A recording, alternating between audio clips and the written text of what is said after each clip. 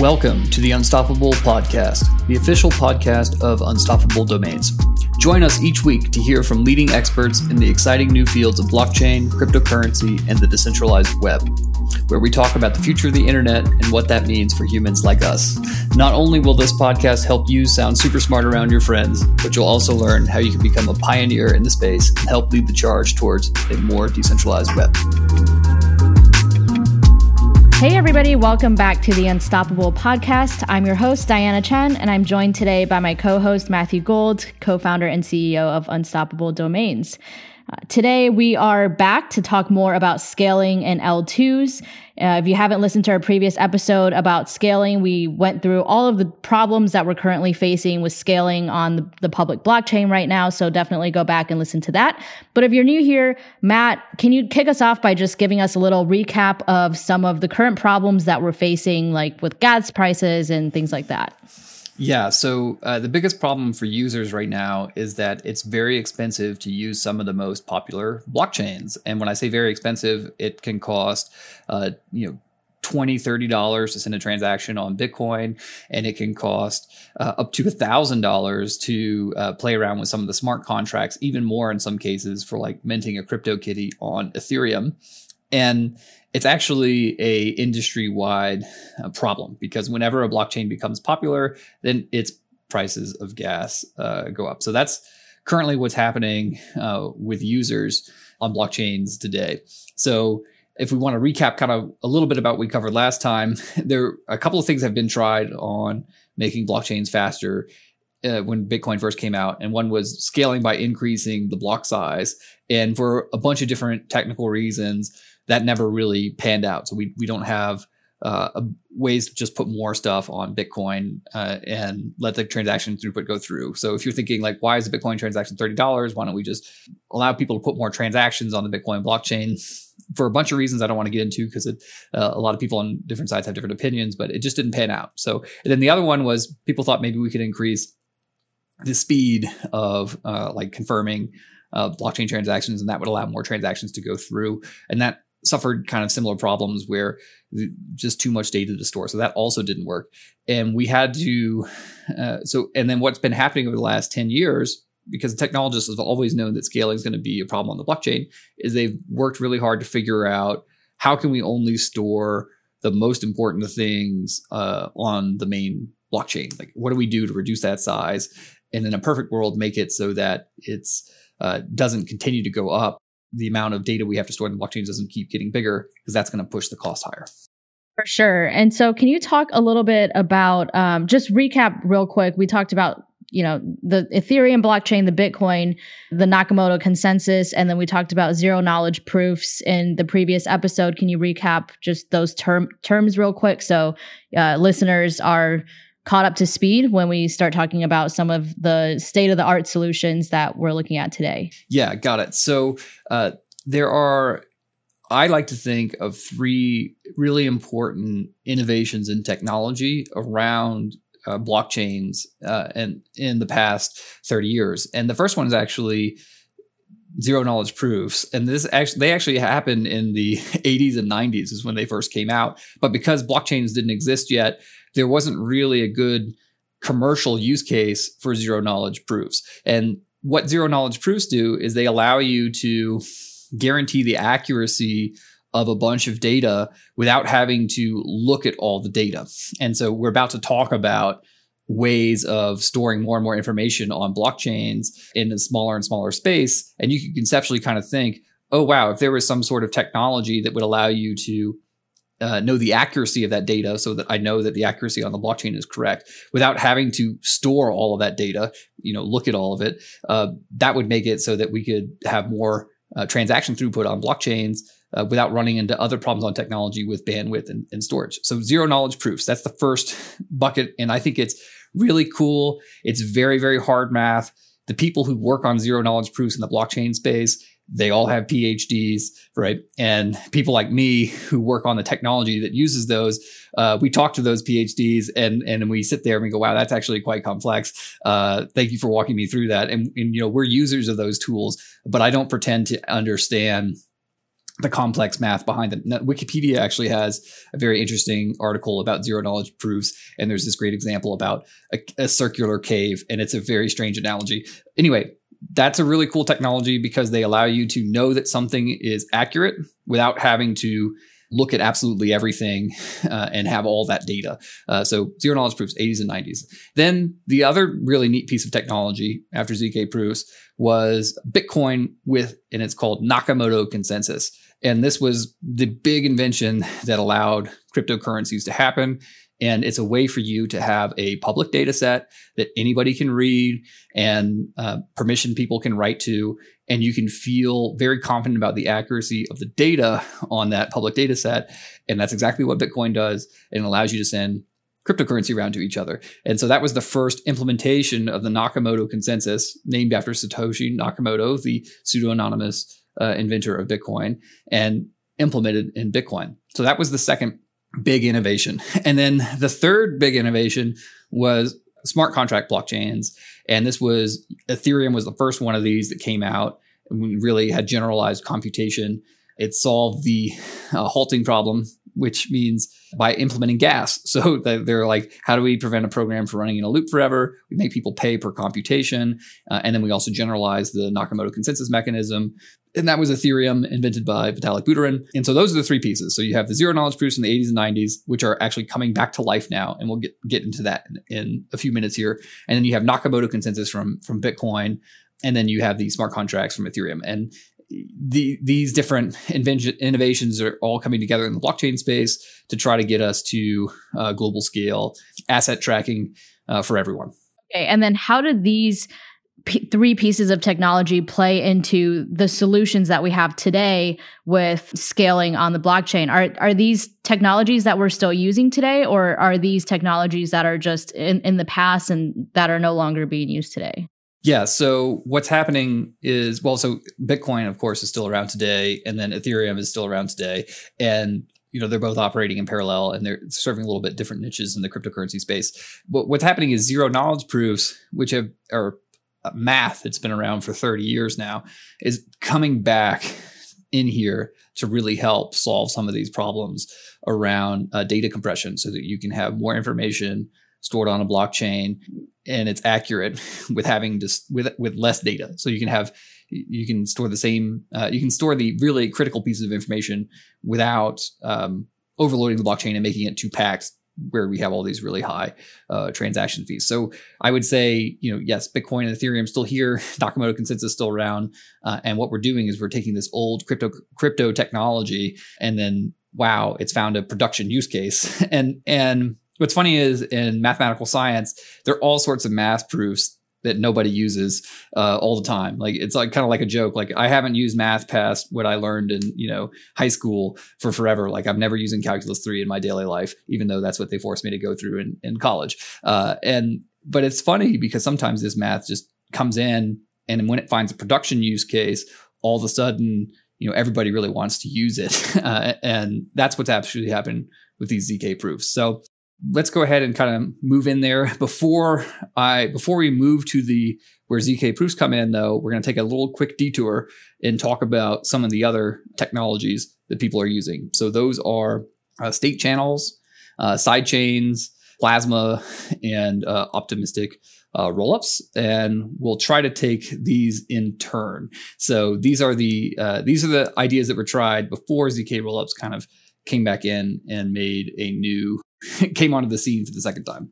Yeah, for sure. So I know we covered state channels a little bit in the last episode, but give us a recap of state channels and talk about, how that was sort of the OG solution that kicked off the scaling process that we're in today. Yeah. And so state channels very simply were a way for two people who are interacting with each other to decide amongst themselves that, and if we're going to do 100 transactions this month, instead of doing 100 transactions back and forth, let's just keep track ourselves of the transactions that we've done. And at the end of the month, just do one transaction to settle all of those other ones. So that was the big idea. That was like the idea of how this could work. And that's a really smart way to handle having a lot more transactions. People be able to do a lot more transactions on blockchains with storing a lot less data because you're only storing one entry at the end of each month for all 100 transactions that we do. And then if we do 1,000 transactions, we still just have one entry at the end of the month between you and me. And that in computer science is known as constant size scaling, which is great because that means no matter how many transactions you and I do, we still only have to have one Bitcoin transaction at the end of the month. So and just to clarify for listeners too, when you say, you aggregate all of the transactions that we have over the course of a month and just have it written out once at the end of the month, that doesn't actually prevent the transactions from happening in real time throughout the month, correct? That's correct on our own personal ledgers. So, but you won't see it on the Bitcoin blockchain. So what happens is you actually set up basically a separate ledger that's next to Bitcoin. And then we are signing transactions to each other throughout the whole month.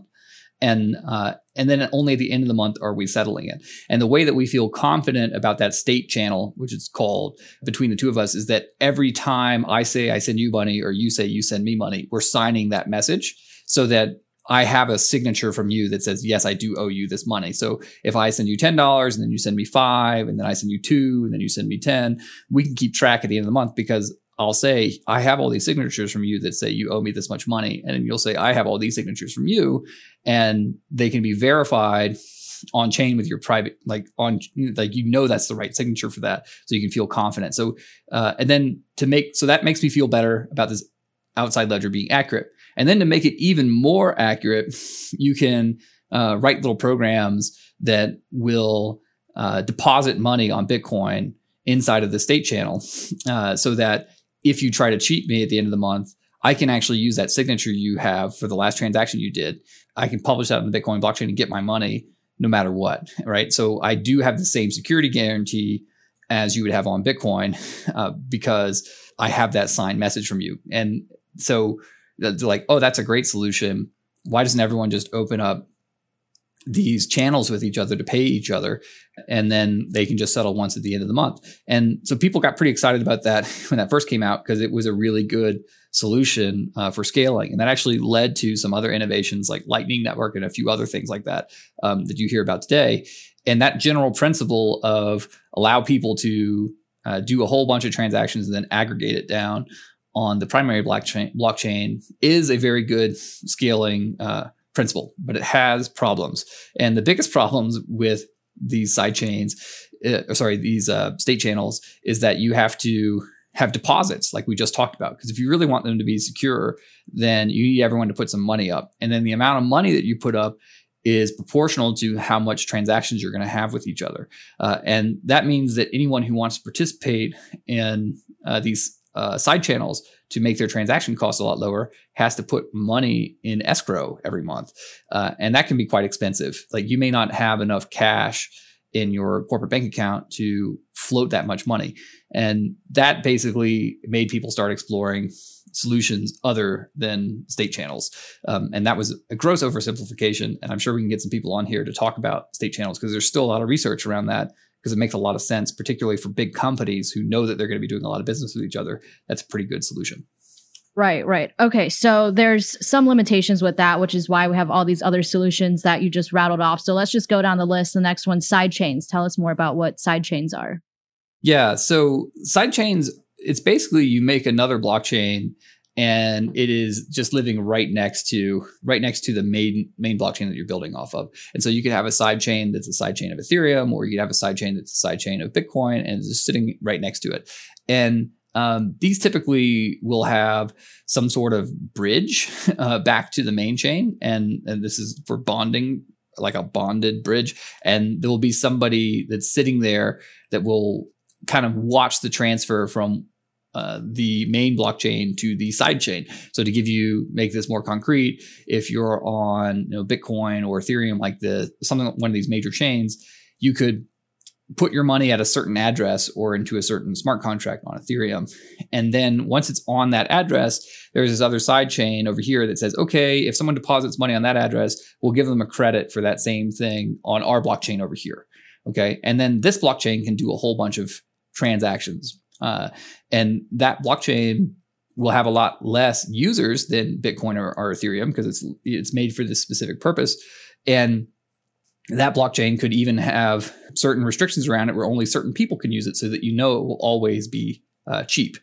Well, okay, so this sounds good because now it's like, okay, I have some money and some cryptocurrency on one of these major chains. I want to do a lot of transactions, but I don't want to pay these high transaction fees or wait too long. Let's move it over to the side chain, and then I can do a whole bunch of different interactions over there, and then I can come back to the main chain whenever I want to get my Bitcoin back or my Ethereum back, and then I can go sell it or whatever it is I need to do. So this solution is basically, if you think about it, it just comes down to the solution to not having enough room on one blockchain is to make 50 blockchains. and so that's kind of like a funny solution, because what happens is you'll have a side chain that'll launch and it'll be good for a while because it'll be super cheap. And then when that side chain gets popular, you have to launch another side chain, right? And then when that side chain gets popular, you have to launch another side chain. So you have this endless plethora of blockchains that just kind of blow up. And there's a lot of projects in the space that were actually thinking back in 2015, 16, 17, they said to themselves, we're not really going to have a great solution for scaling. We think that the solution for scaling is going to be to have more blockchains. And you're just stacking blockchains on top of blockchains at this point. And I think that's a lot of the reason why we just had so many blockchains that happened. If you remember, there was Bitcoin, and then we had like Litecoin and Ethereum, and there's like a few Dogecoin and a few others. And then all of a sudden, 2015, 16, 17, I think 2017 was really the big year. You just went from like 10 blockchains to 10,000 blockchains basically overnight. And what was happening is people in this space were trying to experiment with the idea of maybe having a lot of blockchains is the solution. So what are the problems with sidechains? Well, there's the problem I just told you, which is once a sidechain gets popular, now that it's not cheap anymore, so that's not really super useful. But maybe you can solve that problem by saying this sidechain is only going to be used by these people, and so that can be helpful for you. But now you have this problem where you have to trust whoever this bridge is on the sidechain that's running it. So the security model is not nearly as good as Bitcoin or Ethereum. So if you have a lot of money and you are interacting with these sidechains, you may be nervous that, hey, this sidechain could be compromised. Someone could attack the network. It could go down. Maybe my money gets stuck. I can't get it back, because you don't have the same security guarantees on sidechains that you do with Bitcoin or Ethereum. Because when you have a Bitcoin, it's just as secure as the Bitcoin network. But when you move your Bitcoin to one of these sidechains, it's only as secure as that sidechain. Because if that sidechain gets hacked, that person can take your Bitcoin. And so when sidechains became a thing, a lot of people in the space were like, this is not what we were really looking for, because we want something that can be a little bit more secure than that. So, but sidechains are still around today, and so are state channels. So both of these solutions that people are using for scaling are great solutions for particular use cases. And as we'll see as we keep going, like all of these different solutions that we're going to talk about have their particular group of use cases that people are going to them for. Got it. Yeah, it's kind of like in healthcare, like treating the symptom and not the root cause, right? You just keep building more and more blockchains. You're treating the symptom, and it works for a while, but at the end of the day, you're never going to solve the root of the problem unless you pull out the weed from its roots. I think that's fair. But I'd also say that there are particular cases where sidechains make a lot of sense for your particular project. Like if people just want to interact with your application and you want to roll your own application-specific blockchain, then sidechains can make sense in those use cases. Really, you just have to evaluate it on what you're doing. And then, state channels also could work really well for you if you're a large corporation and you do a lot of transactions overseas, and you already know who your partners are, so you could do something like that. So, but no, they're not a generalized solution for everybody to use in the way that I think a lot of people in the blockchain space are looking for. Got it. Okay, that makes sense. So let's talk about more solutions. Let's go to the next one. Plasma. Tell us more about what Plasma is.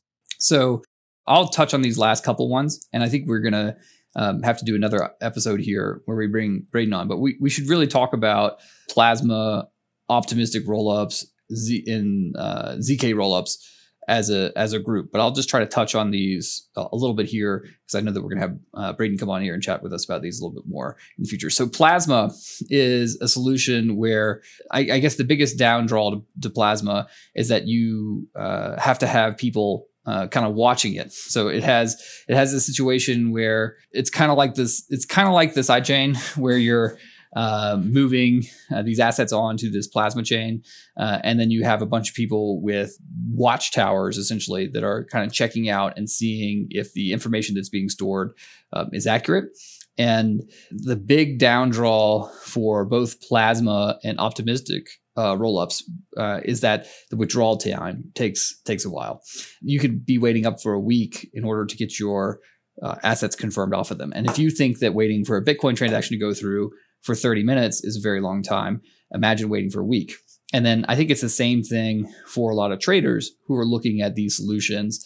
If they want to trade a lot of cryptocurrency and they want to sell afterwards, then waiting for a week is not really an option for these people in order to be efficient. So that takes us next to the zero knowledge rollups, which we kind of alluded to in the beginning.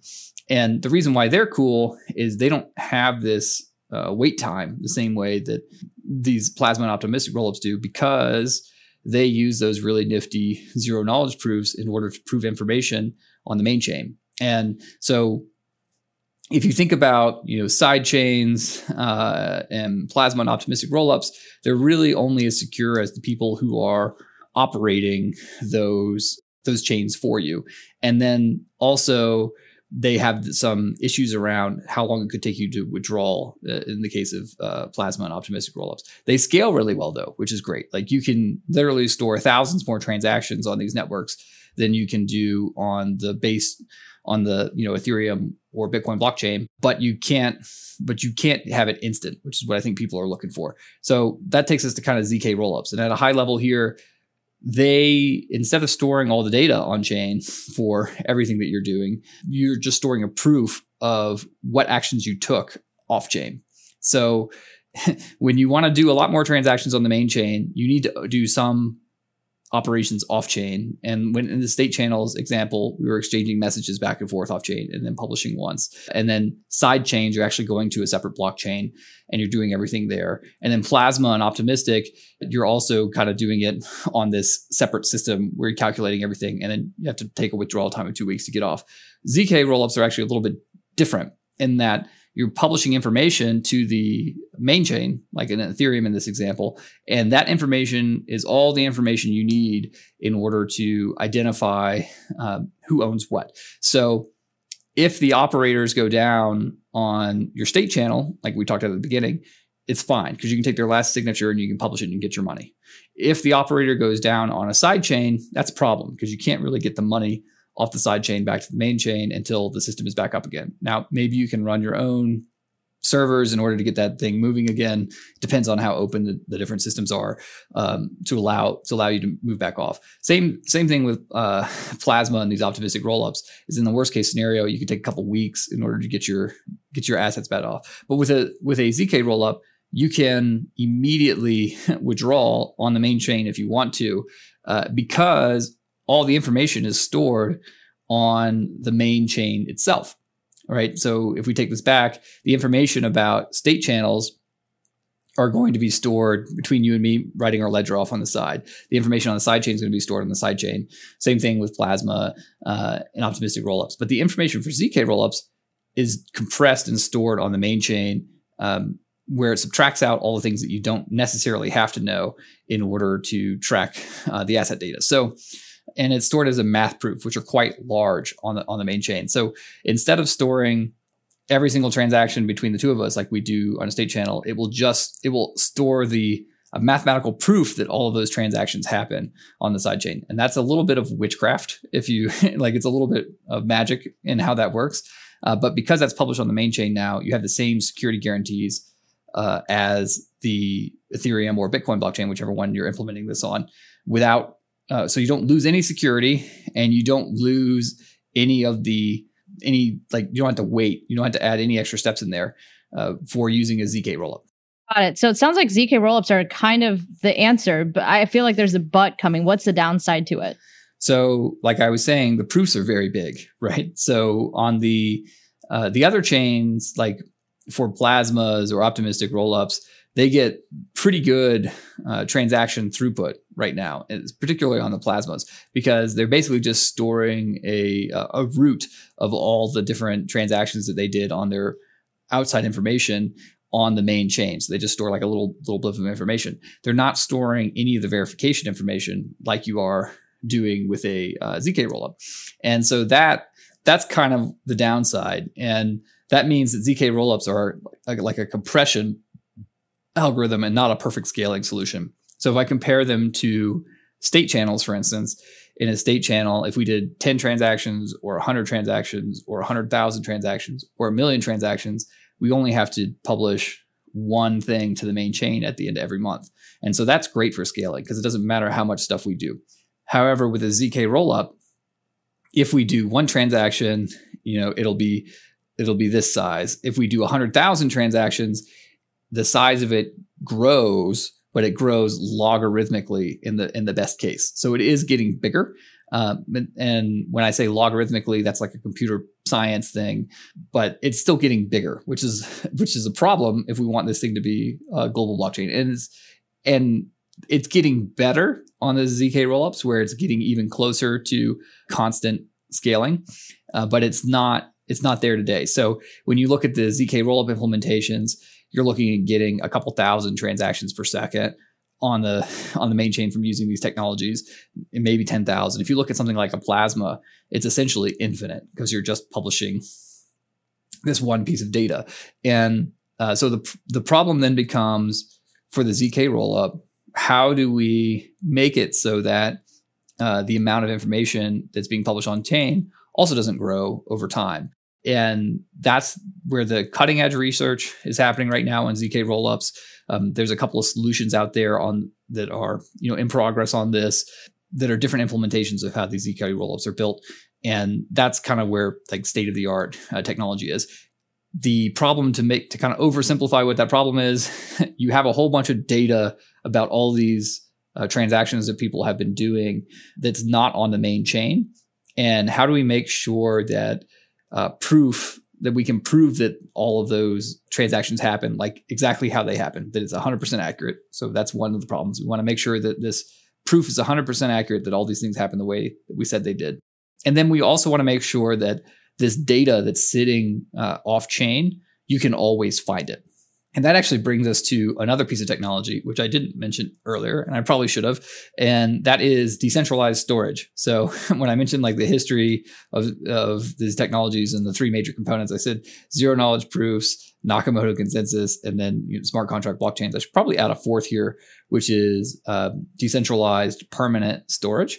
And I think that that's going to be a needed component for blockchains to really scale, because if you know that you have permanent storage for data that you can store off the blockchain, then you can always feel good that you'll be able to reconstruct the proofs on the main chain for people to be able to withdraw and get their assets back on these scalable blockchain systems. So it was a little sloppy in there. We went through a lot this morning. We're going to come back at this with Braden, because he's actually the resident expert here at Unstoppable Domain on plasma chains and these optimistic rollups and ZK rollups. I spend most of my time on the ZK rollup side of things, as you guys could probably tell. But we'll come back with him and talk about these other ones and fill in some of these gaps here. And then we'll get to the state of the art on ZK rollups, which are the ones that I'm actually personally most excited about. I think that's going to ultimately get us there. If you take this really fancy math that allows us to prove beyond a shadow of a doubt all of the different movements of your cryptocurrency and crypto assets that happen off chain, and then we can pair that with a system where we can feel very confident that we'll always have that off chain data stored somewhere safely, then the amount of information you have to store on the blockchains like Bitcoin or Ethereum, Ethereum specifically is one where most of this research is being done, can be constant in size, and then or grow very, very slowly, maybe logarithmic or something. And that would mean that the number of transactions we can get done on these blockchains would go up by several orders of magnitude. And to put some numbers on it, because I know everyone at home is curious, technology today for what I would consider to be the most secure scaling solutions can very confidently get you to 50 to 150x improvement. So if you're paying if you're currently paying $20 right now on chain using one of these very secure scaling solutions, I think you can get 100x speed up. And so instead of being $20, it'd be closer to 20 cents. That's where we are February 2021.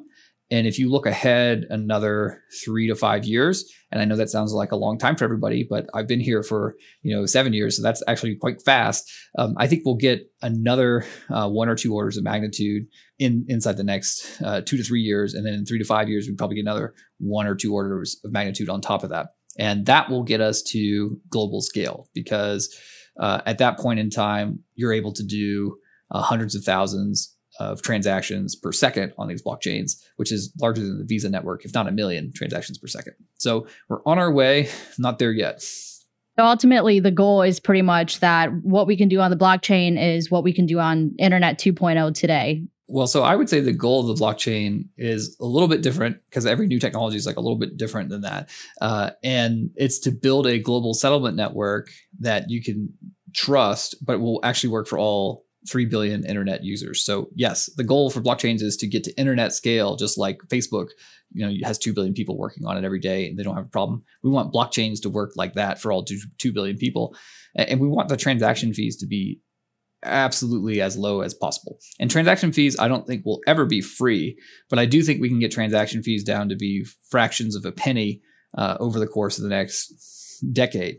And it's going to take time to get there. But I'm a strong believer computer science will be able to solve these problems. Awesome. Well, thanks so much, Matt. Just to recap real quick, some of the state-of-the-art solutions that we covered today are State Channel, Sidechains, Plasma, Optimistic Rollups, ZK Rollups, and the Validium off-chain data storage. We'll be back again next time with Braden, our CTO, to dive further into some of these technologies and tell you more. But thanks so much for the overview today, Matt. This was great. Thanks, listeners, for tuning in. And we'll be back again soon with another episode of the Unstoppable Podcast.